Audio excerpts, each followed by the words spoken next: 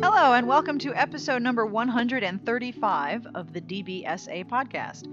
I'm Sarah Wendell from Smart Bitches Trashy Books, and with me this week is Sassy Outwater, who you may be familiar with as the fine provider of all of our fresh and funky music here at the podcast. Sassy, if you didn't know, is a reader and writer of romance, and she and I have been friends online for a number of years, so I invited her on to have a chat, and we talked about just about everything. Sassy is currently looking at surgery for a brain cancer tumor that should be removed soon, if not really soon. But we also talk about her life with 2 alpha guide dogs, her adventures as Tumor Killer Girl, as someone who has had cancer for all of her life, as she puts it. And we talk about BDSM and being blind and glass eyes, diversity, music, and what happens when you have a guide dog in the dressing room with you and you're trying on lingerie. The music that you're listening to, you will never guess, was provided by Sassy Outwater, and that is Sassy herself. This episode, I'm featuring both of the pieces of music that she performed. This is Rumba for Smart Bitches, and that's Sassy on the harp. At the end, we'll have Sassy on the fiddle. I wanted to get live music, but her fiddle's tailpiece was being replaced, and that was something we giggled over for at least 25 minutes, because, yeah, who doesn't want to talk about your fiddle tailpiece? This podcast is also brought to you by Intermix, publisher of Chasing Danger, the new novella in the sizzling hot Deadly Ops series from New York Times best-selling author Katie Reyes. It'll be on sale and available on April 21st, wherever fine ebooks can be downloaded. I hope you enjoy this interview with Sassy. We talk about a lot of different things, so if there's a link you're looking for or you want to find out more about something, check the show notes because I will have links to just about everything we discuss. And if I miss something, feel free to email me. And now, on with the podcast.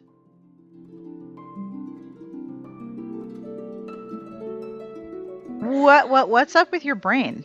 Oh, dude. So my cancer, retinoblastoma, is a rare cancer in that it's one of the genetic ones.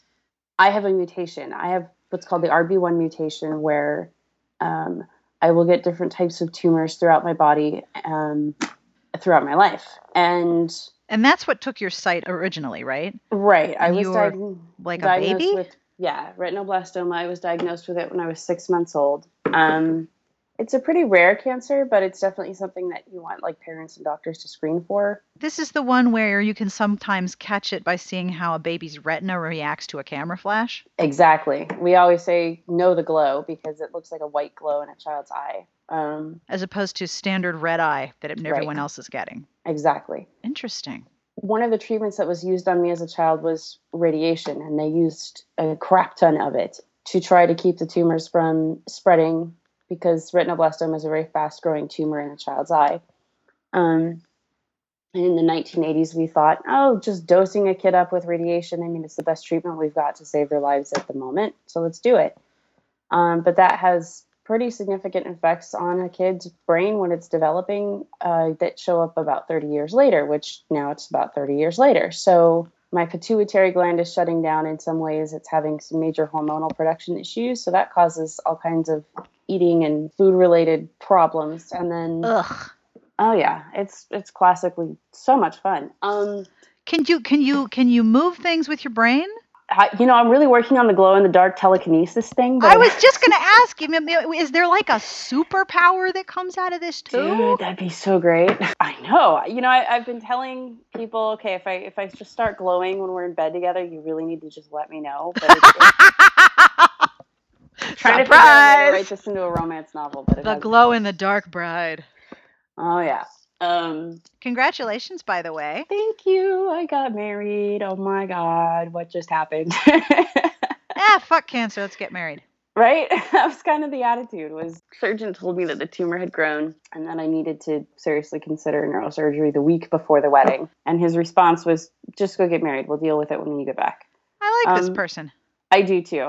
That was such a gift in that he refused to discuss the surgery with me. He refused to discuss dates. He refused to discuss anything other than congratulations, go learn how to be a wife. Go get married, come back later.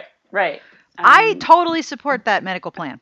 I do too. I'm like, that's my prescription. I can get on board with that. So now you have to have brain surgery because the tumor that's been hanging out in your brain is growing. They got 2 of the tumors in 2008. One of them was too small to get at the time and is in a very weird location. You have these holes inside your head called cavernous sinus where the cerebral spinal fluid lives. It cushions your brain from being smacked around too hard. And my tumor's up against that, right next to the carotid artery.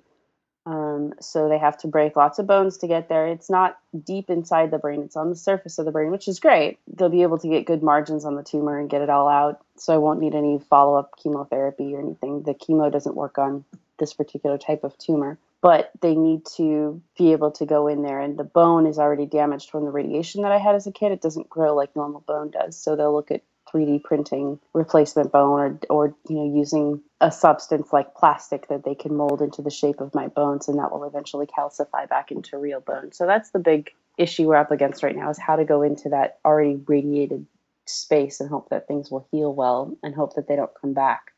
On because one they're hand, messing with radiation. Yeah, I was going to say, on one hand, holy shit. Yeah. But on the other hand, what area of your skull are we talking about? I mean, could you get like a 3D printed like accessory? That'd be so badass. Like, could you get like a I need 3D printed antennae. fascinator? Oh my gosh, I want antennae. That'd be so awesome. Oh my gosh, yes! You could have antennas and a fascinator. You could have both. Look, my library has 3D printing. I will totally go to the library and print you up some hats. That would be so cool. Yeah, it's right up in front, like right behind my forehead and in the right temporal area. Are you telling me you could be a unicorn? Oh, totally. You are right Twilight Sparkle, and I am going to lose my mind right now.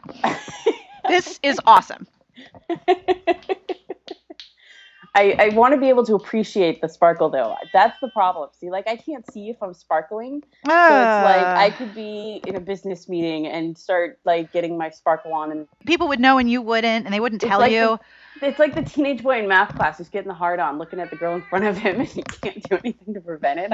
So we'll see if they return with any kind of great discoveries. Maybe there's, like, a whole lost fantasy land in there or something. My older cat, Grace, is always present when I do a podcast because I start talking and she shows up. So you're going to hear her meowing because she has decided that she needs to be a guest on this podcast too. I shut the dogs in the other room. I told them that they were not allowed to discuss things like bones and guide dog related things while I was doing this. Do Whidbey and Kodak talk to each other? Kodak talks to everybody. Kodak is a very vocal person. He likes to discuss everything with everybody, especially his dad. He likes to tell Pratik off, who is my husband. He likes to inform him when dinner's late. He likes to inform him when pets are late. Yeah. Well, Kodak is in charge. He's the retired seeing eye dog, so he's naturally the boss of all of you. Correct. It's his universe. We just live here. Of course. And he's responsible for you not doing it right. Ferdinand, the new guide dog, doesn't say a word. He's very quiet, but the other day we were sitting there and Kodak had a brand new bone and was happily going to town on it. And Ferdy comes sneak attacking across the room, just creeping up on him, pounces on Kodak, scares the crap out of Kodak. Kodak jumps up and looks at him. Ferdy just calmly takes the bone as Kodak is barking at him and leaves. I'm like, you did not. Living with two seeing eye dogs, that's like the canine version of Navy SEALs, right? You've called them the Navy SEALs of dogs, right? So you're basically living with two alpha males. I am. They will figure out ways to torture each other. It's just like they will devise particular strategies to get what they want. It's like watching two war generals try to share a house. There's not enough room in here for all this testosterone. And they're fixed, which is really amazing. They are, but their brains are not. No, they think they're the men. For a guide dog, like, that's the thing. Their brains are used to going 90 miles an hour when they're out working. So when they're at home, you can't shut their brains off. It's like Sheldon from Big Bang Theory. His brain is always going, whether or not he has some sort of physics quandary to work on. So, like, Kodak, a few months ago, I heard this giant clattering and banging in my kitchen, and I go in there, and he's standing in the middle of the kitchen with a bar full of chocolate in his mouth, which he had crawled into my baking cupboard to get, knocked over all of my baking dishes. The chocolate was in the very, very, very back of the cupboard. Oh, you're not going to notice. A giant stack of things.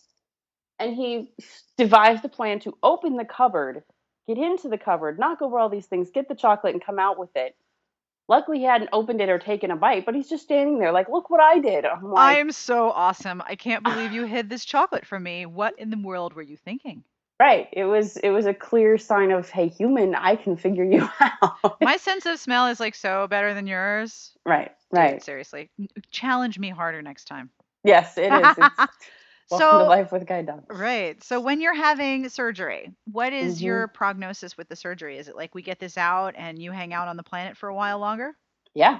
Good. I like this plan. Yes, surgery should be just fine. There's not a lot of it's a minor surgery as far as brain surgeries go, which is okay. Brain surgery is brain surgery. Oh my god, that's scary. But if you It's are near going the to, surface. You can get yeah, to it. You can get it for out.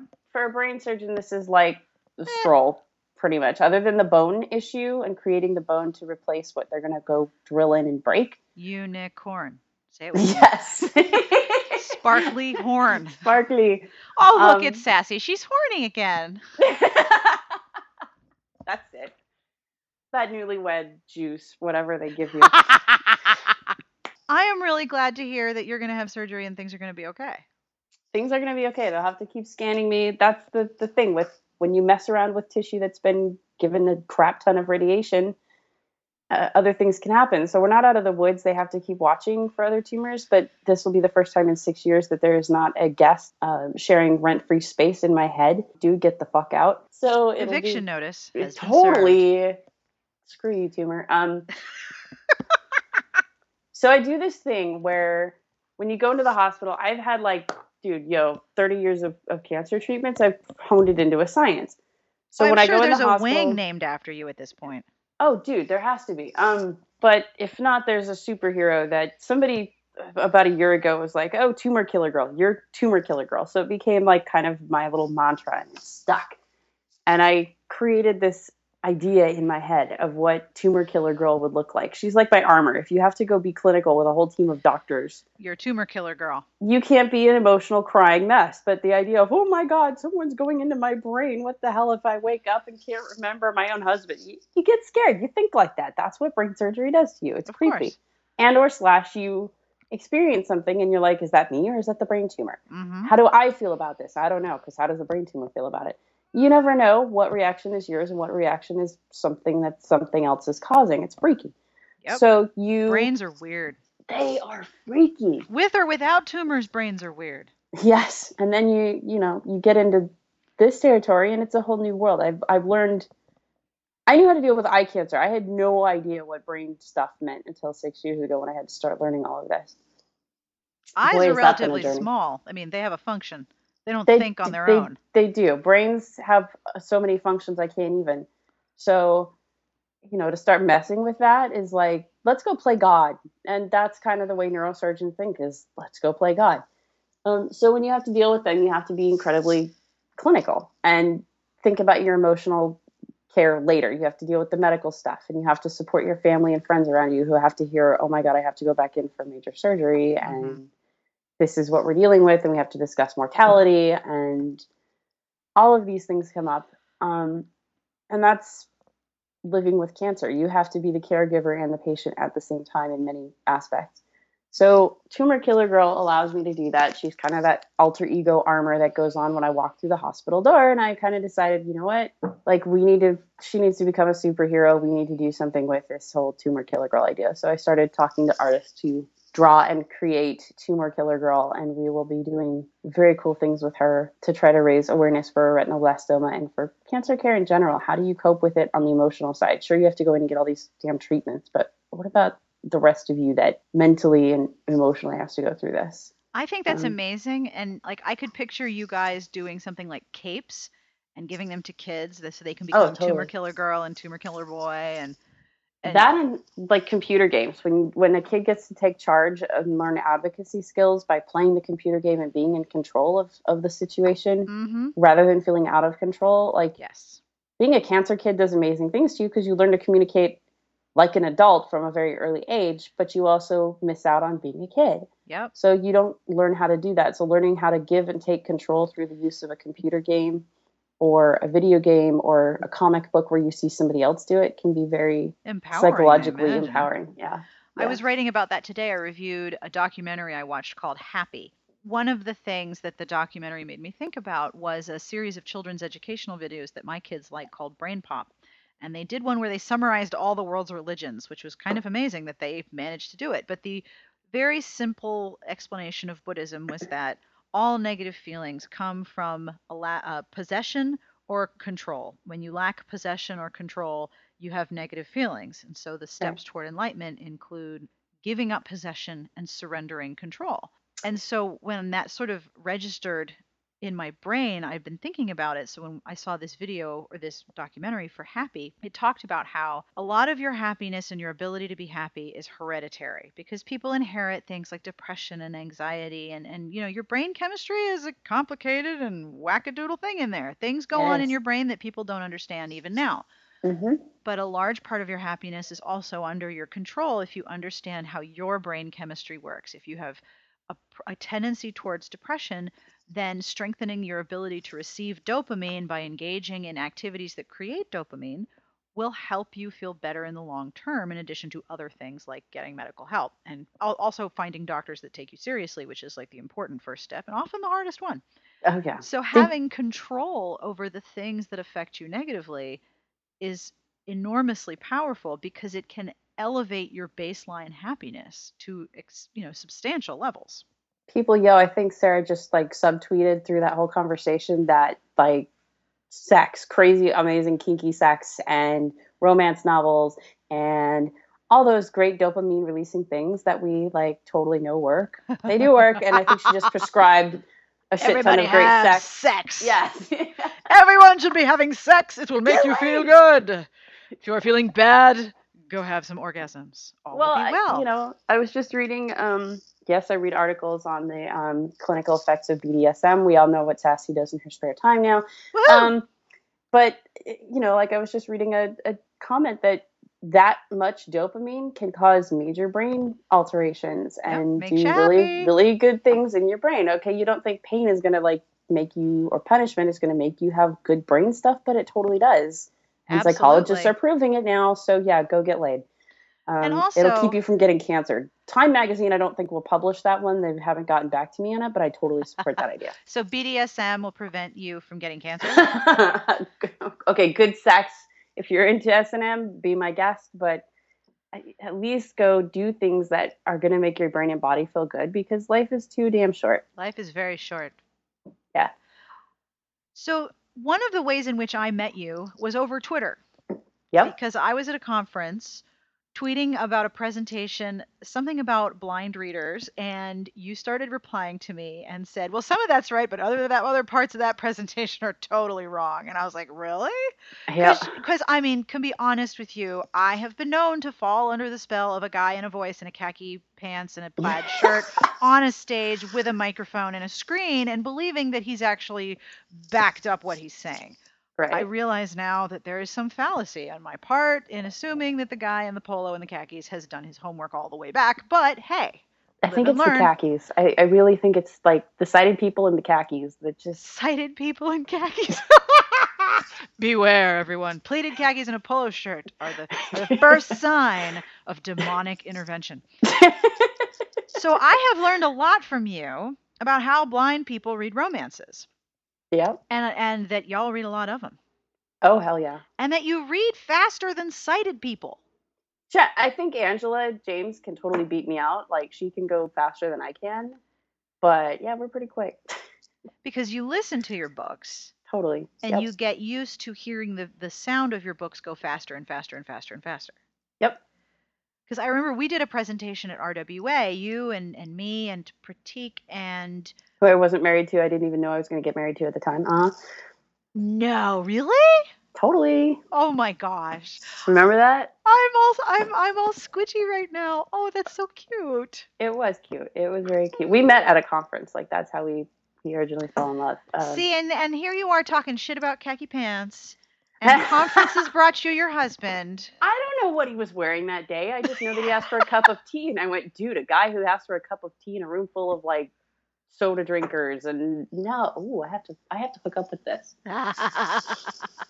Tea, I'm telling you, it's the new red wine. Well, he's blind and you're blind, so he could tell you that he's never worn khakis in his life and not be lying, because he doesn't necessarily... Honey, have you worn khakis ever in your life? No response. He's got strep throat. He's excused. He's probably like gesturing, like, what? She's in the other room doing something with headphones on and speech talking to him. So he probably didn't even hear me. And either that or he goes, oh, she's talking to Sarah. Random yelling will happen. So what are you reading currently that you really liked? Tiffany Rice. Reese? I believe that it is Rice. Rice. Yay, Tiffany, don't kill me. She knows I love her. Hopefully that's okay. I am going through the Siren and the Saint series, and I have been like savoring these books over a year-long period and just reading one at a time. Yes, we get back into Sassy's BDSM fascinated life, but this series is so realistic and so well crafted and so psychologically deep that it goes way, way beyond the BDSM for me and gets into there's a lot going on in those books. Religion studies and personal mindset and personal problem solving skills. And dude, it's deep, yo. Mm-hmm. She is, I've said this before, she is such a tremendously talented writer. She writes in a genre that does not do it for me. Right. So I don't read a lot of her stuff, but like solely on a technical level, she's incredibly gifted. She is. I have mad respect for that woman, yo. Can I ask a question that just popped into my brain? Because you know brains are weird. Yep, go. All right, so you're blind. Yep. And you're in a BDSM scene. Yep. Are you the dom or the sub, or do you switch? And if you're the dom, do you have to like identify where the person is? Does that affect the way you use? I'm guessing it does affect the way you use a tool that you are going to use that is an extension of your body that hits something that you can't see. Yeah, you have to know. Okay, Sassy knows about this stuff from firsthand experience. Yes, you don't have to answer my totally nosy questions if you don't want to. You can be like, girlfriend, you have just crossed the line. I am out. I totally don't care. Yes. Okay. This is my life. Yes, you have to be very careful in that the whip does not wind up smacking the blind person if you are the blind dom, you have to make sure that your whip doesn't smack your sub in the face. You have to know what you're doing and where you're going. But, you know, as a submissive, you're blindfolded half the time anyway. And as a dom, you're using, or you should be using, all of your senses to create the scene and to play safely and consensually and sanely. And so coming up with more creative ways, such as shorter whips or different textures or techniques, you learn to alter, just like you would with an ability. If you had a busted shoulder, you're not going to use a cat o' nine tails that weighs 50,000 pounds. You're going to use a lighter riding crop. You're going to figure out ideas to alter your sexual pleasure to meet your body's needs. That's the whole theory of good sex. It doesn't matter ability or disability, alter the situation to fit what you can safely and comfortably and pleasurably, passionately accomplish. That is really cool. Yeah. So anyway, now that we took a right turn into I'm really fucking nosy, please go back to telling me what books you're reading, because, you know, that's a totally appropriate transition, right? Sure. Yeah. Well, let's see. Somebody right now who's listening to this podcast is yelling, no, go back to that part. If you have questions about Sassy and Whips, you can email us at spjpodcast@gmail.com, and I will get her back on the phone, maybe even while she's on mind-altering drugs. The cancer drugs, yeah, or the dopamine, but no, nothing else. Yes. So Jeffa Kennedy, The Talon of the Hawk is coming out, and I got an advanced copy, and oh my god, it's so good. This whole series has been amazing, and to watch her grow as a writer from the days where she was writing erotica to now where she's writing these great high fantasy concept series, but she's still so focused on character development. I love good character development. She is the queen of it. Like her Going Under and her Under His Touch series, I love because it's erotica, but she doesn't focus just on the sexy times. She focuses on what's happening to the character's psyche, for both male, but primarily female-driven, heroine-driven. She's really focused on what happens to you as you enter into an erotic relationship like this, and that it does have far-reaching consequences through the rest of your life, and normally they're really, really good consequences, other than just I had fabulous orgasms. They affect other parts of your life, and she She's really one of the only erotica readers. I know I just mentioned two erotica authors, but those are pretty much the only two in erotica that I read regularly right now, besides Alicia, which you recommended to me, A Gentleman in the Street, a while ago, and I devoured in like a night. Did you like it? Oh my God, I loved it. I totally loved it. Again, it gets more into the character's head rather than just her body. And I love that. I really, really think that that's kind of an emerging trend in erotica, is that people are realizing that it goes far beyond what happens in the bedroom. It's not, romance novels aren't just bodice rippers. It's all about, What? no, I mean, Stop. there's so much more. You just stop right now with that silliness. Erotica is now turning into a lot of character analysis and character transformation, and I love it. Well, it I makes really a like lot where of that trend is going. sense. It makes a lot of sense because if you are going to own your sexuality and you're going to own a part of you that desires something that is considered deviant, Yep. then you are going to own a major piece of your own confidence because you've identified what you want, which is hard enough because brains are weird, man. So you've identified what it is that you want, what gives you pleasure. You've identified that it may not be the most standard, vanilla, acceptable, socially aware thing that you could have, stumbled into. You found something that not everyone understands, but enough people do that you can go do it. That's going to affect how you carry yourself in other areas of your life. That's absolutely true. It is, and I'm glad that authors are finally putting those two connections together. I mean, we see it in reality, but I'm so happy that erotica, especially in the BDSM side of erotica, is making that leap and going, there are tremendously beneficial psychological qualities to owning and accepting what you are. It's like saying, there's coming out of the closet when you are BDSM in a way. There's admitting that you have these tendencies. There's acknowledging your demons and harnessing them up and taking them out for a spin. That's kind of what you're doing when you get into playing with non-vanilla and kink, and Or having brain surgery. or having freaking brain surgery. Open up my brain. It's okay. Whatever's in there, go for it. I'm going to be asleep. I don't know. I don't care. Dude, the people who have to go through brain surgery awake, that would freak me out. I don't know that I could do that. I happened to be flipping through a TV channel, TV channels a week before my first neurosurgery, and they had like one of those Nova specials or something, and they were showing a neurosurgery. And I don't know why this happened to pop on my TV at that time, but it did. And it showed a guy, and they were stimulating Broca's area, which is your speech manufacturing center. And they were asking him to count. And they would apply electrode stimulation to his brain to move through and learn where they couldn't cut and where they could cut. And there would be situations where he'd be going 1, 2, 3, 4, and he couldn't produce the word 5 because they were applying electrostimulation to that area of his brain that was responsible for doing that. And he couldn't do it. That's freaky. It is freaky. And you have to be awake to go through that napping process so they know where it's safe to excise the tumor and where it's not. Luckily, my tumor is not in an area where they have to do that to me, but there are plenty of people who do have to go through that. And I'm freaking out enough with my own little surgery here, yo. If you have to go through something like that, you got my love, man. That's intense. That is intense. But you're going to own that part of your body too. You have to, and that's back to what we were discussing. You have to own your body. You have to own, and owning your body means owning your brain, owning your demons and what comes out of your brain, not just tumors, but feelings, emotions, thoughts. They're all part of sex. Women don't just get off. Women, you have to have emotions, the clitoris, and the mind all in the same place to achieve an orgasm if you're a chick. You have to bring them all to class and sit them down in front of you. I mean, the guy says, he has hard enough time finding the roadmap downstairs to stimulate the clitoris. Well, he's also got the emotional and mental faculties that he's got to stimulate too.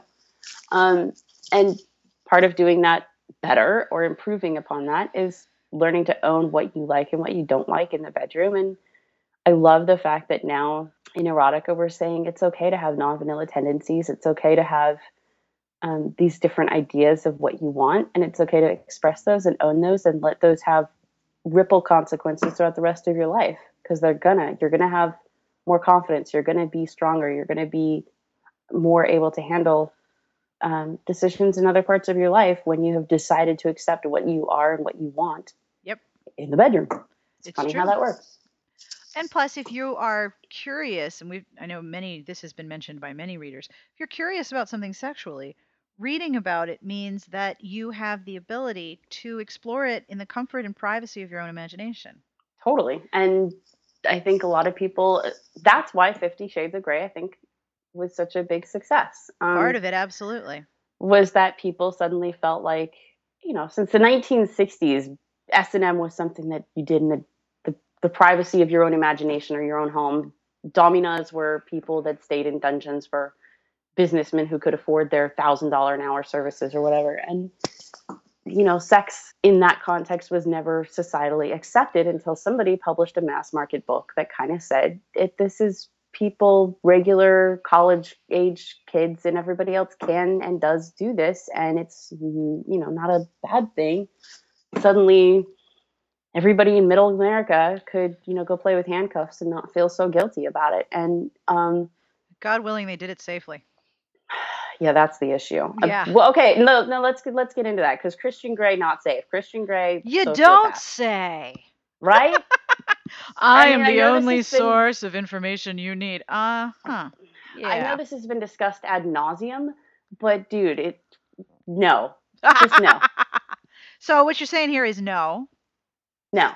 That is not how S&M works. And nuh-uh. That is not how, no. That's dangerous. There's a difference between being dominated and being stalked. There is a difference between being ravished by your dom and being abused. There's a difference between submitting your own will and having it taken away from you. And there's a difference between saying, I want somebody to make decisions for me and to take control so that I don't have to assume responsibility for this part of my life, and saying to somebody, take control of me because I don't want to face my own psychological issues. Therefore, if you're in control, I don't have to think. There's a big difference. And there's to be in a healthy BDSM or DS relationship requires that you have a high level of self-responsibility and self-awareness and self-confidence, and that you don't give those things away. And the first thing Christian Grey does when he comes in is say, give these things away to me. And yeah, I do worry. Okay, maybe it's foolish, but I do worry that some people are going to see that as a healthy relationship, and it's not.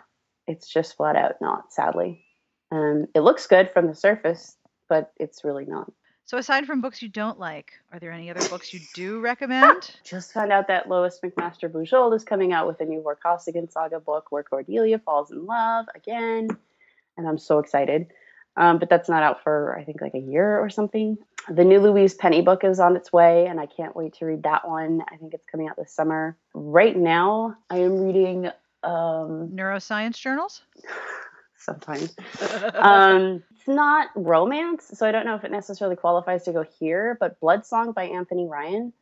We all read more than one type of book. I'm so guilty of that. Yeah, so seriously, do not worry up. Blood Song? Blood Song by Anthony Ryan is totally a high fantasy series, epic fantasy.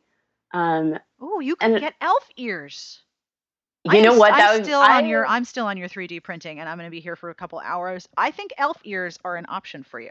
I am mad obsessed with elves, like for the RT balls and stuff like that. I've always thought, how could I make an elf? You got the long red hair. You got the I flowy totally skirts. Elf or mermaid? There's not a way to have a headpiece that turns into mermaid, but that would be so cool. I mean, Tumor Killer Girl is going to be part mermaid. I'm telling you. I actually have points in the cartilage of my ear. It's hereditary, so my ears have points in the middle. She's an elf. I know. I tell my kids I'm part elf, and they're like, really? And I'm like, yes, that's why I'm so petite. Because I am short. I'm in part elf. You must have elf superpowers to make your kids, behave too, right? Yes, I have the power of smart ass. Yes, you do. And sarcasm, that's my secondary power. I'm a master of sarcasm, but, Never known anyone with more superpowers in that field than you. She has a lock on it, you guys. So yeah, Blood Song, the book is like 20 hours in audio, and I'm not... Pratik puts on an audiobook and he speeds it up to like 5 times the normal speed. I'm like, I can't do that. I'm too much of an audio engineer. When I'm not reading romance books, I do the music business. Yes, I know, because all the music we have comes from for you. a job. Yeah, that's my job. Yay. So I can't listen to the audiobook like double or triple or quadruple or whatever their speed, I have to listen to them at regular pace. So it slows me way down. But this book is like 20 hours long. But it's really, really good. Violent, bloody, but it's really, really beautifully written and deep character point of view. It's a great. It's like the Patrick Rothfuss Name of the Wind series, but different in that it's a little bit more episodic rather than just reminiscing from the character's point of view. So I'm going to have amazing. to get this for my husband because he really loves the Patrick Rothfuss books. Yeah, this is similar to it in a lot of ways. There's warrior training. At first, it almost seemed like ninja, like an alternate history to Japan, but it's not. It's as you get deeper into the book, you realize it's more. There's political machinations. There's war. There's dead people. There's love. There's a beautiful redheaded maiden because there's always a beautiful redheaded princess. What's up with the red hair? I don't know. You tell me, Miss Redhead. I'm like, red hair, green eyes. Oh, I could be that character. That's so creepy. Only if you have the green eye in, because I know you have a purple eye. I did have purple eyes. Now I have green back. I got green after RT last year. Wait, do you have both? Both of your eyes are glass eyes? I thought it was just one. No, both. Where did the purple ones go? They would have gone with the elf ears. Do you really want to know? God damn it. Where'd they go? Did you lose them? Are they in your brain? They fell in and they're rattling around your brain. They're in my underwear drawer. Burglar surprise. Yes, if anybody opens the drawer, there's this eye looking at you. You don't belong in here. Get out. I don't see them, so it doesn't bug me. But anybody who's in that drawer that shouldn't be, there's an eye looking at you. I know that was totally creepy. Everybody just lost mad respect for Sassy Outwater. But no, I think everyone's like, dude, if I had glass eyes, I would straight up give them in my panty drawer too. I did it. I started doing that when the exterminators had to come in and spray years ago when I lived in California. That had come and spray it for termites. And they're like, we're going to gas your whole house. We're going to open all of your drawers. We're going to inspect all your products to make sure there's nothing that's going to kill you if you ingest this horrible toxic gas that we're going to pump your home full of. Right, of course. I'm like, good. You're going to open my underwear drawer. I'm going to leave something there to remind you that I don't want you in there. So I did it. It was horrible, but I did it. I'm just sad I couldn't be there when they opened that drawer. See, I think that's awesome. So you don't have the purple ones, you've got green ones. Yeah, I still have the purple ones, but I wear the green ones. I got every 5 years or so I have to get, and they're plastic, they're not glass. They're like little shell looking things that just slide over, they implant in your eye socket. And about every 5 to 7 years you have to get them replaced because plastic wears out and things change and you gain or lose weight and shape changes. And so you get them replaced, and they paint these things with like single hair brushes, silk brushes. They paint the veins and if you look at my eyes, they look totally normal, totally real. I thought you only had one glass eye. I didn't realize there were two. Yeah, see? They look totally normal. That's amazing. They paint these things painstakingly, and they, I go in there and I'm like, the color's not exactly what I want. I have to take them for a test drive and show a bunch of people, and everybody's like, oh, there's too much yellow or there's too much blue or whatever. So you get to custom make the exact color of your eyes. It's badass. This is going to make your Twilight Sparkle unicorn cosplay it's going to be so much easier. Yes. There are ocularists or prosthetic eye makers who have put like diamond dust into people's eyes to like make them sparkle. Or so wait, her eyes could actually glint? Totally. That's amazing. I know. I've thought about it, but I haven't been that brave yet. Maybe someday when I have $1 million, you could get like diamond eyes. You could get somebody got an eye that looked exactly like a golf ball. All right, I'll be honest with you. That would wig me the hell out. Especially, and if every dimple of the golf ball was another tiny little pupil, I'd be like, whoa, whoa, whoa, whoa. So Amanda apparently was next to me at Park Street the other day, but we both had really crappy days. Somebody had jumped in front of one of the Boston subways, and I got caught near that. And I was freaked out and so sad by that. That is horrible. I was on a train that someone jumped in front of, and it has stayed with me for years. It was traumatic. Anyway, I'm not going to get into that, but Amanda and I both apparently happened to be at each other, and she tweeted me while I was on the subway, and I'm like, yeah, that was me. But I was like, I need to get a pair of like dragon lady, like red slitted eyes to wear when I had a crap day, so that like when people come up to me, oh, cute puppy. And I'm they like, pet please him don't when they're pet not the supposed dog. to. And I look at them and I want to just be able to give them the look like, Don't back pet the off. guide dog. That would be so awesome because, yeah, if I say don't pet my dog, that doesn't mean sneak attack because the blind lady won't know. That means back the fuck off. Don't touch the dog. I don't walk up and pet your eyeballs. Don't pet mine, right? I think the red eyes would discourage a lot of unsolicited doggy flirtation. So if people who are listening don't know, if a guide dog has the bar handle up and is walking a blind person, they're working and you They're can't working. pet him. Yeah, please don't. Please don't pet, make eye contact. The dog is my eyes. Just, I don't like try to make eye contact with you unless I'm flirting with you or being creepy. Or you have those dragon eyes in and you're Or trying I to have the scare the dragon eyes. shit out of People are me. just like, what the hell? Let the dog do its job. You can, when you pet or distract a working dog in any way while they're guiding their human, you can endanger that human. Like, that's their life. The dog is in charge of my life when he's guiding me around. So, like, don't let me get walked off a curb or into an ice bank or whatever. Like, this winter, Boston sucks. Like, I live in a pretty well plowed, good area, but it was still horrendous to try to get around with 110 inches of snow or whatever we've gotten this year. The dog had to do 90% of the work. And if he had gotten distracted while he's walking me across the ice in the middle of the street, that could have like really disastrous consequences. So yeah, let the dog do its job. I know we see Puppy and it's so cute and it's so amazing to watch because they're like little celebrities on 4 feet, but they're really, really doing an intense job and they have to learn to balance the job requirements. You don't distract a Navy SEAL when he's on a mission. Don't distract a guide dog. Or you get There's my soapbox. Or you get dragon lady eyes. Or you get dragon eyes. and you're going to be in trouble. Plug, if you want to know more about guide dogs or if you want to, like, you have more questions, you can always find me on Twitter and ask, especially authors. If you have research questions, I totally don't mind discussing. Speaking of, yeah, you have a panel at RT that I want to hear about. I do. Oh my gosh, I'm so excited about this panel. You but if and you have your brain minus your tumor, right? Hopefully, if I have surgery, you'll find out April 9th when I'm going to have surgery. So we'll know then at what point, what day I'm going to go in for surgery. But hopefully it'll be minus the tumor and/or / surgery will be very soon after RT. This panel is all about screw the stereotypes. I'm so sick of reading books where the disabled character gets out of bed and puts her pants on and inspires everybody in the book. You mean your job isn't to serve as a life-inspiring piece of admiration and self-congratulations for me? Dude, I'm not your inspiration porn. We've discussed this. God damn it. Go get off on something else. Okay, because now I'm pissed because I have been designing my Applejack costume to go with your Twilight Sparkle head, but fine. You're going to be like that. See, I will totally be your inspiration porn for your costume at RT. I will not be your inspiration porn because I'm blind and I know how to pronounce my own name. Dude, no. Okay, fine. I can accept that. Please go on.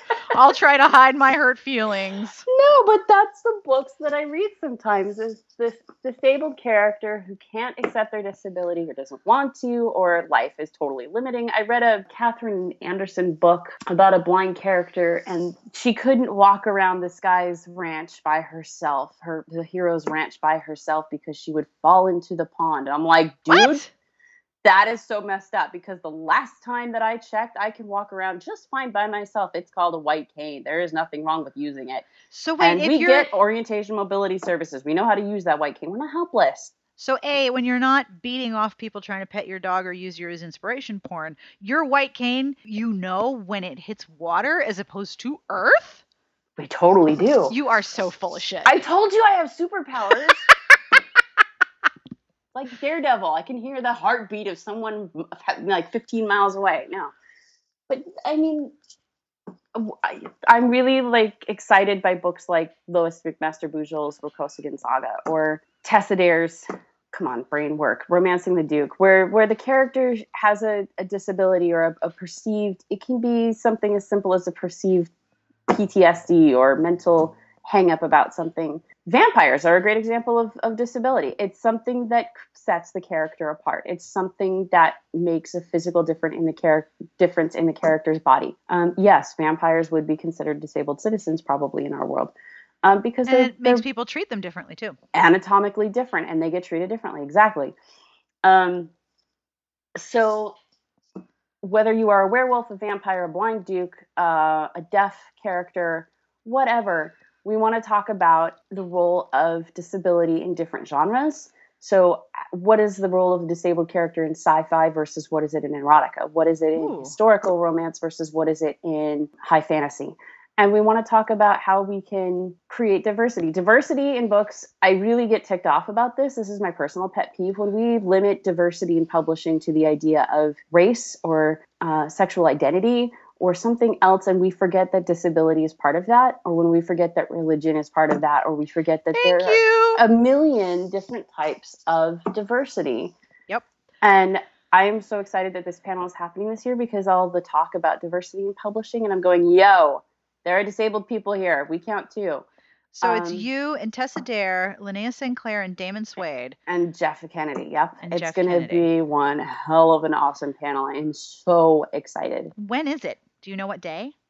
I am not sitting for the RT website. You know what? Don't worry about it. I will look it up and I will link to it in the podcast entry. So if people are going to RT, they can add it to their agendas. The RT website is I think a continually enormous moving parts work in progress, but the way in which you can design your own agenda is pretty friggin' rad. Thank you, Trent. We love you. The whole idea where you can there's an app, you can select the things you want to go to, and then the app will be like, yo, time to go to that thing you said you wanted to go to. I loved that last year. My whole thing was laid out moment to moment. I knew exactly where I was supposed to be and when and how much time I had to walk the dog in between sessions or go, de-stress my brain for 2 seconds in my room. It was perfect. So I have one more question for you. Okay. There was a big decision, a big legal case decided that Scribd needs to be blind accessible. I had no idea that it wasn't. They're still in the process of doing this, but yes. How is it not accessible? I mean, I know that there's some software or some programming that your screen readers can't read. Could your screen readers not read or access any of Scribd books? Right. Like Kobo, Nook, Scribd, a lot of these services are still not accessible. We're getting there. I mean, app for Kindle, some Kindle devices are accessible to some print disabled readers now, but the iOS app is totally accessible. Bookshare is always out there. All these services are out there, but there's still a lot that are not. And blind people are kind of sick of it and saying, get on board, get up, fix this. And companies are saying, no, we don't want to. Let me just ask a quick question. So you use an iPhone. And I totally do. And the iOS, most Apple OSs have been natively accessible to visually impaired readers. Ever since 2009, yes. So since the Mesozoic era of the internet. Right. Which is a long ass time ago. And so if you have an app and the app is on your phone, the phone makes the app accessible for you. But if they design it correctly based on Apple's guidelines for designing accessibly, things like Uber, I'm going to call you out. You can't call Uber out about anything. They don't do anything wrong ever. They're not creepy or subject to weirdly suspicious hiring practices or anything like that. I mean, you can't call out Uber. Anyway, go ahead. They're being sued nationally for refusing transport for people with guide dogs. They've done it to me. They've put somebody's... Oh, totally. They're being majorly sued by the National Federation for the Blind right now. But you guys have sticks! Why would you piss off an entire population of people who have sticks and know how to use them? Not to mention dragon eyes. Or dogs. And dogs. Dude, I could teach my dog Shih Tzu so it bites the driver that refuses it or something. Kodak. I don't, but I... Drop an air biscuit. On it, Mom! You have dogs, sticks, and dragon eyes. Why would you fuck with this population? There was an Uber driver that took somebody's guide dog away and put it in the trunk. I mean, yeah, that one freaked me out. I'm like, oh, hell no. So they're getting sued. But in January, they released an update to their app that didn't follow Apple's iOS design guidelines. So and subsequently, they broke it. So we can't hire Uber cabs in certain situations. Repeated attempts to contact Uber and say, hey, look what you did. Can you fix this? Have gone unanswered. Hulu right now. Their product right now with voiceover sucks because they did this update and they forgot that, oh yeah, Apple says how to design for blind people and blind people watch TV too. What a concept. So I'm really pissed off that anytime I want to go watch Scandal or Grey's Anatomy or any show that I like to watch, I can't get in there without having to restart the app about 15 times. It's stupid. So yes, I mean, they're accessible, but it requires that companies be compliant with the accessibility guidelines that Apple so handily makes available for companies to use, review, and otherwise put into practice. And so Accessibility is like a two-way street. You what? gotta employ it for it to work. No. I know, So it right? just magically shows up? That's what I thought. So you Well, can't use those stores either. You can't go to nope. the Kobo store. You can't use the Scribd interface. But that's what the judge's ruling was unique in that he said Congress in the 90s when they created the ADA, Which is the Americans with intended this Disabilities Act, with right? this disability. Sorry, intended this You act to blind be people with your shorthand and your initials. Sorry. S&M, ADA. Sorry, I'm flinging it all out there. So when Congress wrote the ADA, probably under the duress of somebody's BDSM tendencies, but Oh, jeez. it's Capitol Hill. What do you want? That's true. Um, I need whip sound effects for this podcast. So Sassy says, right. So when Congress wrote the ADA, they intended it not just to apply to physical accessibility, such as wheelchair ramps for a building, but they also intended it, in hindsight, for the digital space, which did not fully exist way back when. So this judge came down in this ruling and said, look, Scribd, you're supposed to make this accessible. Just like you would have to make a brick and mortar bookstore accessible, you need to make a digital bookstore accessible. And the Justice Department has often said that A11Y, which is the coder abbreviation for accessibility, applies to the digital space as well. But this was the first time really that a judge came down against a publisher or a book provider and said, the same laws apply to you digitally that apply to you physically with regard to your place of business. Make it accessible. And that's a huge win for us because, like, the other night I read 3 articles on self-driving cars. Then I went to go buy a bag of dog food on a website, and the website was not accessible. I swear that I will be dropping my kids off at soccer practice and driving myself around in a self-driving car before I will be able to go successfully use the internet to buy dog food on any website I want. Because the internet is so vast and people are so unaware that accessibility of websites is as important as accessibility of physical businesses. Yep. So one of the things that we struggle with the tournament is that the software that we use is not screen reader accessible. right. And there's nothing that we can do to that software to make it compliant, and it's the only one of its kind. So my Right. solution is that I call all the blind people on Skype and do their brackets for them. Which is the most amazing business practice ever in the history of ever. Oh, not really. It's kind of fun. It is totally awesome that, you know, when I brought this problem to, and when other blind people brought this problem to the romance industry, and this is why I'm so sad lately that we're kind of like having so many issues, because I watched people bend over backwards to go, oh, I never thought about print disabled readers before. What do I have to do to be accessible? What do I have to do to change things just a little bit so I can gain all these amazing great readers and contributors and fans and people and friends? And people have changed so much in the few years that I've been hanging around this business, and they're still changing. And more authors are figuring out as they start publishing, oh, there's a whole swath of readers that I can't reach this way, so I'm going to do it this way. And that's what I love about the romance community, is that we're willing to look at things the way that other people need them to be looked at to make the whole market better for everybody. That includes SBTB and the accessibility features, including Sarah's phone calls. Well, I try to make the site as accessible to everybody as possible, and I try to, if somebody wants to link to their preferred retailer, I try to make that happen. Someone asked if I could make all the Amazon links go to smile.amazon so that every purchase that they made, they automatically made a charitable donation to the nonprofit that they designated. Which is so cool. Those are all changes that I can make. It's not like it's difficult. There's some things I can't do, but Right. those are all little things I can do. After doing the session with you at RWA a couple of years ago, actually using a screen reader to read websites completely blew my mind because it made no sense to my brain what I was hearing.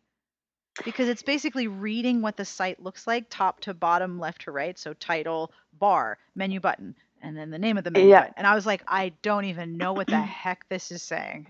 That is the coolest thing. JAWS for Windows is a Windows-based screen reader that most of us use, and you can get a free demo of it for like 40 minutes at a time. And if you ever want to hear how your website sounds to a blind person, or you just want to hear something really kind of freaky and cool, or hear how we experience life, or if you're writing a blind character and you want to just play around with it, go to freedomscientific.com, install this demo, and then go look at your website. It's a totally different experience, but it's totally doable in most situations. And if it's not, okay, confession. I just gave this talk at the International Technology for Persons with Disabilities. One thing I do is Blind Chick, which is all about sexuality and fashion and things as a blind person. I do a series of blog posts and presentations on how that all works. Yes, blind people can have fashion sense and be style junkies too. Really? So, I know, right? So I had to go pick, it's your wedding. You have to have lingerie for your wedding. You have to have sexy times clothes. Please, half the time I like wearing lingerie because I feel awesome. So I went to the store to buy lingerie about a month ago and walked through the mall and realized that I didn't know where I was going because the cab driver had dropped me off at the wrong entrance to the wrong mall. So I went to the security desk and I asked if there was somebody who could help me to get where I needed to go. And of course, now I've got to tell this 6-foot-something burly security guard who's 19 that I need to go to the lingerie store. And I'm like, this is going to be awkward. So this guy has to take me to the lingerie store. I get in the lingerie store. She's fitting me. Life is going great. It's this totally posh place. And my guide dog is laying under the bench being so good. And then he stands up and starts getting ready to Ralph. Oh, and I'm no. topless in the dressing room. And I'm like, okay. And you know that sound, right? Head. What? You know that sound the minute it starts. Oh, you totally do. And you're like, I am shit. topless right now with a bra on, and this sales lady standing here, and I don't want my dog to barf all over her dressing room. Grab the trash can. Oh God. You know, it's like taking a 2-year-old out in public. Seriously. So bra shopping with the barfing guide dog. So I decide that for the sexier things, I want to go online and go shopping. I get to the website, realize, it's not accessible. When you say the color is ISIS, that really doesn't tell me what color something is. That tells me that it's either A, a terrorist organization that wants to hold my boobs, or B, it's some weird color that I have never heard of before. And yes, I remember seeing colors, so I know what most colors look like, and that was not one of them that my mom ever described to me. So I call up the company and say, okay, I want to buy this product. What color is ISIS? That's not accessible for your blind customers because I don't know what that means. Her response was, well, don't you have somebody there that can help you with that? Yeah, his name is Stan. I keep him stashed in my top desk drawer. He sits there and watches football in my desk drawer when I'm not using him for lingerie identification. Come on. So wait, the answer is you should have a sighted person? Yes, I should always have a sighted person available to describe my lingerie to me before I purchase it online. Oh, for God's sake. I'm looking online right now. And next door neighbor. I don't even know what color ISIS is. I'm going to assume blue because it makes me think of iris or iris blue. But somebody's going to want to rename that color before the terrorist organization. Now exactly. I'm going to look at like the really ostentatious home furnishing catalogs with all the doofy color names and be like, oh man. Yeah. It's weird. Okay, equating colors with emotions or textures or something is one thing, but when you start equating it with like odd concepts, you're eliminating a whole part of your market. And then when your customer service rep has the guts to say, "Oh, don't you keep a person around for that?" No. I mean, I don't. I don't keep a sighted person in the house for just such purposes. I don't believe in holding sighted people as slaves. I mean, I know you guys are light dependent, but that's enough slavery. I don't need to like hold you hostage to identify my shopping preferences for me. Little things like that when you're an author and you are designing your website, or when you're a reader and you're writing a blog or something, just making little choices like that. When you think about how people would interact with color or cognitive disabilities, how would somebody with a sensory disability or cognitive disability interact with your website? Put yourself in their shoes for 2 seconds, and it kind of changes your perception of how you design your site and what you put up there. Of course. And the thought process that goes into creating that content. Huh. I completely agree. Sarah's brain is 50 miles away right now, y'all. I'm sort of digesting everything you just said. And also my enormous cat has leaped up, and I was actually afraid that I was about to hear the barfing noise. I thought that he had heard the suggestion of, hey, is it time to hurl? I could so do that right now. At least it wouldn't be in a lingerie dressing room. That was a low. That's a definite blind chick low. It was Knew it's special moment. I would rather not repeat. Oh, I aimed the whole thing right into the trash can, topless, with just my pants on and my bra on. It was great. I'm like, I need to catch this on video.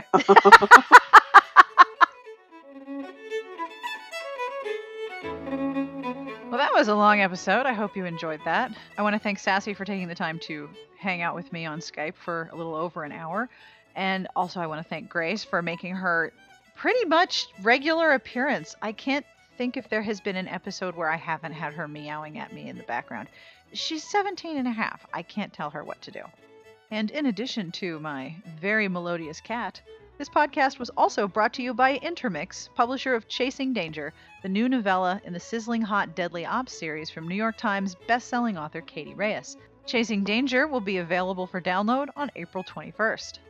The music you're listening to is Sassy Outwater and conveniently provided by Sassy Outwater. That's Sassy on her fiddle, and this is Fiddler on the Loose.